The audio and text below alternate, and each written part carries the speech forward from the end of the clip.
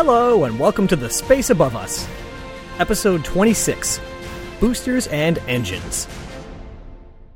Last time, we took a look at the NASA facilities that would enable an army of men and women to design, build, and fly the vehicles required to get to the moon. We talked about the Goddard Space Flight Center for Operations and Computer Engineering, the Marshall Space Flight Center for designing and building rockets, and what would become known as the Johnson Space Center and the Kennedy Space Center for controlling and launching the missions. We also took a peek at some of the centers that were formerly part of NACA, which helped provide critical fundamental research. Today, we're going to be talking about launch vehicles and the engines that powered them. The success of Apollo can be directly attributed to the success of the Saturn family of launch vehicles. These mighty boosters were the first of a new era of spaceflight. Adapting old ballistic missiles got the job done for Mercury and Gemini, but it wasn't enough for Apollo. It would need a new generation of vehicles designed from the ground up for human spaceflight. So you ready? Let's light this candle. Before we really get started, I think it makes sense to do a quick refresher on how rockets actually work. Rockets are so notoriously difficult to build and fly that they become a cliché. The term rocket scientist is practically a shorthand for genius. But most of the difficulty comes down to the real nitty-gritty details. In the abstract, rockets are almost laughably simple. The goal of any rocket is to take some material, accelerate it, and throw it out the back, thus propelling the rocket forward. They accomplish this by burning fuel, which generates a bunch of super-fast gas that is then expelled through a nozzle, which makes the gas even super faster. But since rockets fly where there is no air, if they want to burn things, they need to bring their own source of oxygen. Ignoring solid-fueled rockets for the moment, a really simple rocket could be built with a tank of fuel, a tank of oxidizer, a place to mix and burn the two, and a nozzle to speed up the exhaust. This works fine until you get to a certain scale and discover that gravity alone isn't enough to pull sufficient fuel and oxidizer into the combustion chamber. A slightly less simple rocket can use some sort of pressurizing gas to push the propellants out of their respective tanks faster than gravity. But that makes the propellant tanks really big and heavy, and still won't deliver the propellant fast enough for a really big rocket. So the next step up the complexity chain is to add some pumps that can force propellant into the combustion chamber in the volumes required. So let's see what we have now. A combustion chamber where fuel and oxidizer can mix and burn, a fuel tank, an oxidizer tank, a couple of pumps to bring fuel and oxidizer into the combustion chamber faster, a bunch of pipes to connect it all together, and of course, a nozzle in the back to expel the resultant gas. On paper, there's really not that much to it. We'll get into some of the details of engines in a few minutes here, but to give you a sneak peek of where the complexity comes from, consider these questions. How do you keep the combustion chamber and nozzle from melting? What's the best way to inject the fuel and oxidizer into the combustion chamber? How do you spin the pumps fast enough to deliver propellant quickly?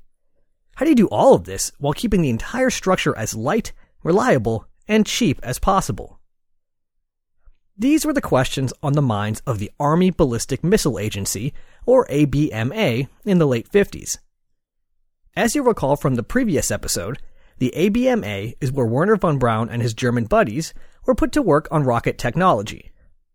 After their success with the Redstone and Juno rockets, they were approached by ARPA, the Advanced Research Projects Agency, to start on a super heavy rocket. This new rocket was to use as much existing technology as possible, but still push the boundaries in terms of scale.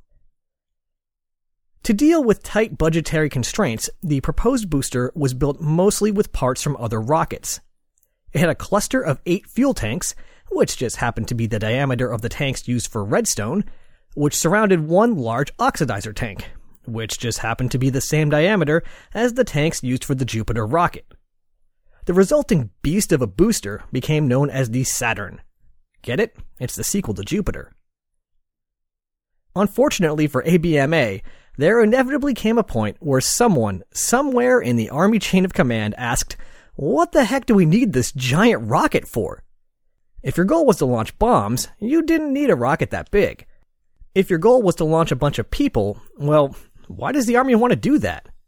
There was simply no good reason the military needed such a big rocket. Fortunately for ABMA, there was a hot new government agency by the name of NASA that could use a big rocket.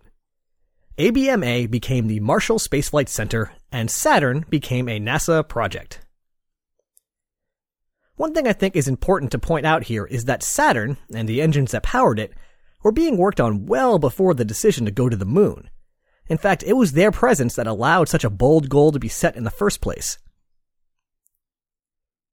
One of the cool ideas about Saturn was that it wasn't just one rocket, but a family of rocket parts.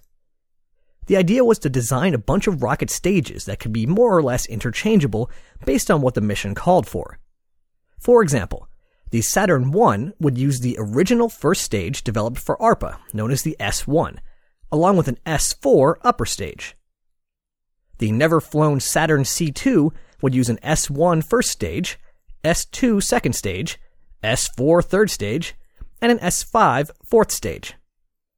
By focusing on stages that would work together, they could keep their options open before committing to any particular rocket configuration. When the mission became more clear, they could then pick the appropriate configuration and actually begin bending metal and building the rocket. The stage that would go on to fly most often was the S4B, an upgraded version of the S4. It was about 60 feet tall, 20 feet wide, and served as the second and final stage of the Saturn 1B rocket and the third and final stage of the Saturn V rocket. What makes the S4B special is what it used for fuel. Most rockets, even to this day, burn RP-1 as fuel. That's rocket propellant 1.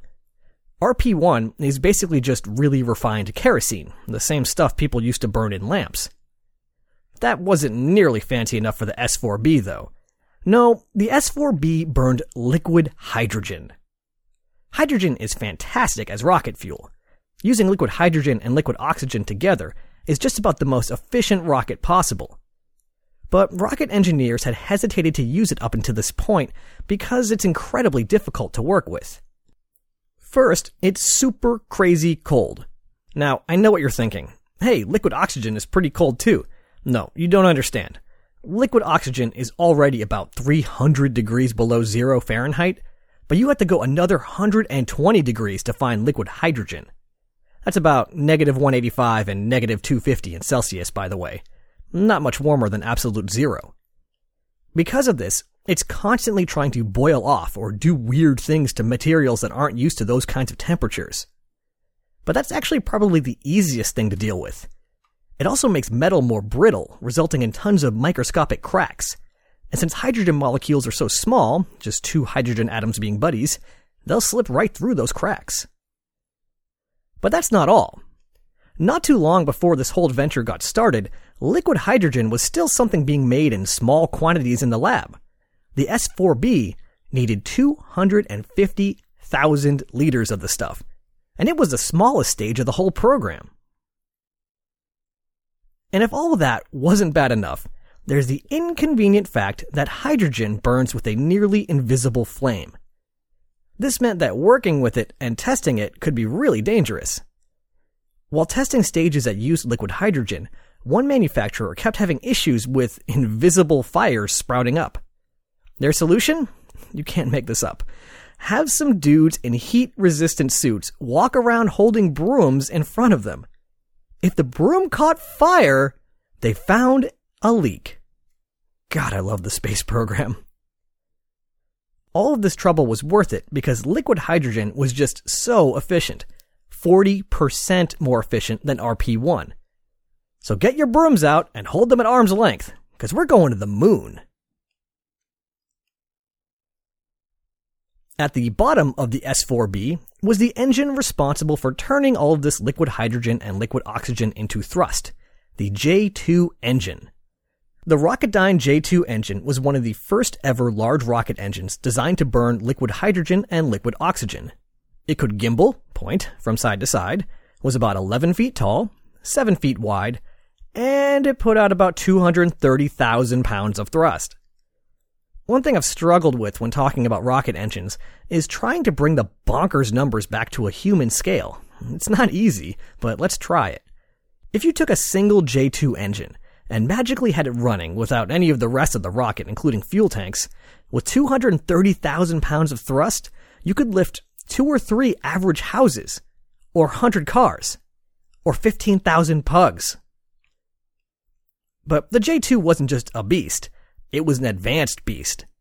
While most of the rocket would only be used for a few minutes, the J-2 at the base of the S-4B needed to turn on and fire again a few hours after launch in order to send Apollo to the moon.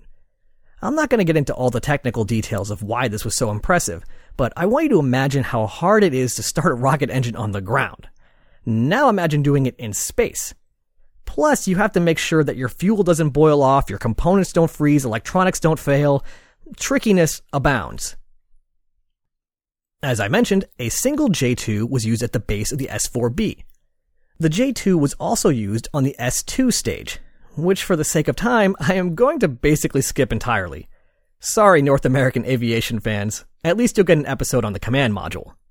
The S-2 was big, it used 5 J-2 engines, and it was used as the second stage of the Saturn V. Eagle-eared listeners may have noticed that we actually have enough parts now for a new rocket, the Saturn 1B. This vehicle was about 140 feet tall, 20 feet wide, and was used for the Earth orbital portions of the Apollo program. Need to test a command module? No problem. Lunar module? You got it. As long as you're fine with staying close to Earth, that is. For the first stage, it used the S-1B, an upgraded version of the original stage commissioned by ARPA all those years ago. And it used an S-4B as the upper stage. That's why it was the most used stage. Both the Saturn 1B and the Saturn V used it. The Saturn 1B doesn't really get a lot of credit, but it was an important part of the Apollo program.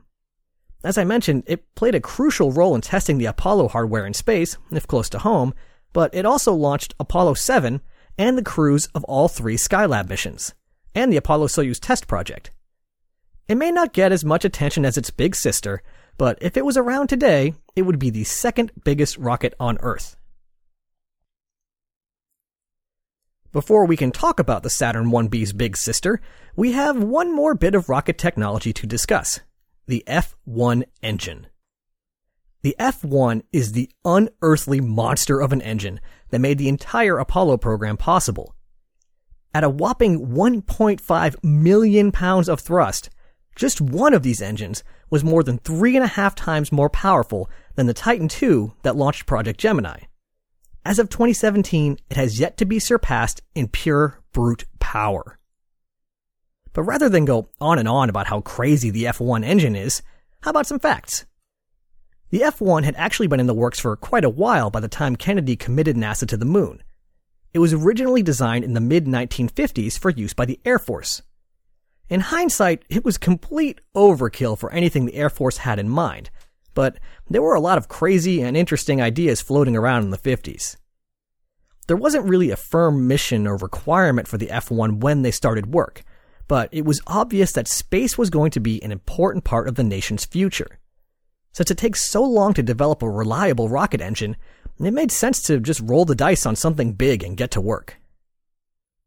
Contrary to what you might think, the F-1 was explicitly made to not push the limits of technology.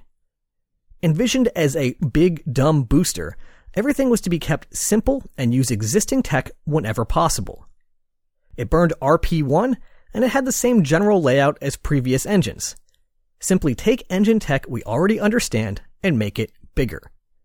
Of course, that never really works out when working at the limits of technology. Problems inevitably arose when attempting to do things the old ways, and new techniques had to be invented in fabrication, metallurgy, testing, dynamics, and all the fun stuff. Since the long tortured history of the F-1 would be too much to get into in a single episode, here's just one example of how difficult it was. One major issue with rocket engines is combustion instability. This is when the flow of the superheated gas from the engine becomes turbulent and unpredictable. You don't want this since it makes it nearly impossible to predict thrust levels, structural loads, thermal loads, and other dynamic aspects of engine operation. In short, it can make your engine go boom. When engineers tried to figure out what was causing instability in the F-1, they hit a significant roadblock. Nobody really knew how combustion instability worked. there was no theoretical framework for it, and computers at this time simply weren't beefy enough to just simulate it. The solution to engines blowing up turned out to be blowing them up. Sort of. Rather than wait for combustion instability to happen on its own, small bombs were placed in the thrust chamber of the F1 and detonated to induce instability. This way they could at least definitively test how their latest designs would respond to combustion instability. From there, they still weren't quite sure what was causing it, so they would simply try different arrangements of baffles and injector plate designs to see how they held up in testing. Eventually, they came up with a design that would return to stable conditions quickly enough for it to not be a major impact.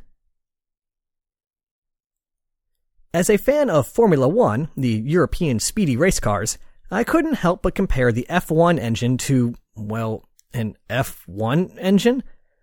These days, a Formula One engine clocks in at around 1,000 horsepower.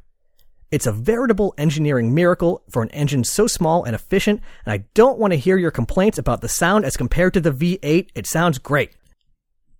Horsepower is sort of a weird concept to apply to a rocket, but based on my poking around, the Rocketdyne F1 engine clocked in at around 22 million horsepower. That means that if we play a little fast and loose with the numbers and assume that Formula One has 20 cars per race, 20 races per year, and about 60 years of races, and add up all of that power, we'll get 24 million horsepower, which means that just one F1 engine is about as powerful as the entire history of F1.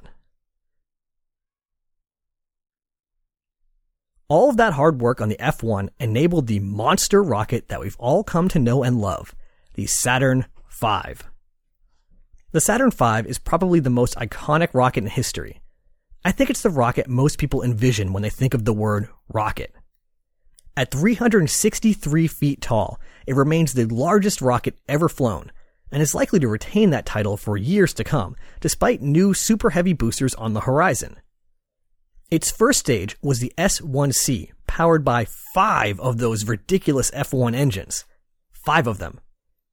The second stage was the S2, carrying 5 J2 engines.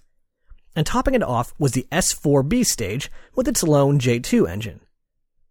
In an attempt to make the numbers make any sense at all, here are a few calculations I did about the Saturn V. It could play tug of war with 30 Boeing 747s and win. It could launch 100 Mercury capsules into orbit at the same time. It could launch 8 times more than a modern Atlas V rocket. It could send 12,000 cats to the moon. BYO spacesuit. The numbers are just crazy. I think we just need to accept that the Saturn V is beyond any scale that humans can comprehend. It was first launched in an unmanned test flight in November of 1967. Just over a year later, on its third ever flight, it propelled Frank Borman, Jim Lovell, and Bill Anders to the moon on the flight of Apollo 8. In all, it flew 13 times and didn't fail once. Okay, SA-502 had a couple of issues with the J2 engine, but the mission was still a success, so let's not quibble. Since it was the main launch vehicle for the Apollo program, we are going to become very familiar with the Saturn V over the months to come. There are 2 other rockets that I promised to talk about today, and they are the Little Joe and the Nova. Let's start with the Nova. If the Nova had ever been built, it would have made the Saturn V look reasonable. Its first stage would have used 8 F1 engines. It probably would have used nuclear engines for the upper stages. We'll never know for sure because its raison d'etre was direct ascent. As you'll recall, direct ascent was the concept of flying directly from the surface of the Earth to the surface of the Moon, with no orbits, rendezvous, or anything else in between. To accomplish that, a rocket of unthinkable proportions would have been required, and that was the Nova. As time went on, however, it became apparent that even the Nova wouldn't be enough to make direct ascent work. Once it became clear that an alternative was required, Lunar Orbit Rendezvous won the day, and it worked just fine on a Saturn V. No Nova for us. It's a good thing that the Nova was abandoned since it almost surely would have resulted in NASA missing the moon landing deadline, but part of me will always wish that this ridiculous vehicle had had a chance to fly. What did have a chance to fly was the Little Joe rocket. The Little Joe didn't play a big role in Apollo. You might even say it was little. But that doesn't mean it wasn't important. Back in the early days of Apollo, before most of the hardware was ready, they needed to test some of the components in flight-like conditions. Of particular interest were the parachute system, the abort system, and the aerodynamic characteristics of the command module. Rather than try to simulate the whole thing on a computer, engineers put together the Little Joe rocket. Despite being pretty minuscule compared to the behemoths we talked about earlier, the Little Joe was nothing to shake a stick at, or a flaming broom. It was over 50 feet tall and could carry 3,000 pounds. My favorite part of the Little Joe test program was a particular test of the automated abort system. Since rocket disasters tend to happen pretty quickly when they do happen, NASA wanted an automated system to detect if the rocket was failing and initiate an escape to safety for the astronauts. During a test of this system, some wires got crossed and the vehicle started to roll. Not too quickly at first, but it just kept rolling and rolling, faster and faster, and then it started to fall apart. Not realizing that this wasn't part of the test, the automated abort system did its job. Noticed the rocket was rapidly becoming not a rocket, and initiated an abort. The escape tower fired, pulling the boilerplate Apollo capsule away, leaving it to gently touch down a few minutes later under its parachutes. The rocket had completely failed, but the engineers couldn't have asked for a better test. And thus concludes our little tour of the boosters and engines of the Apollo program. We'll be getting into more detail about all of this as we cover the missions themselves, but I wanted to make sure that you all had a good understanding of the launch vehicles used throughout the program. For those of you who really know what's up and are shouting at your phone, "Hey, what about the instrumentation unit?" Fear not. We'll be talking about the brains of the rocket, alongside the brains of the capsule and all the software that made it run, next time. Burning fuel and lofting payloads is obviously an important part of any space program, but without software to guide the payload on its way, it would all be for naught.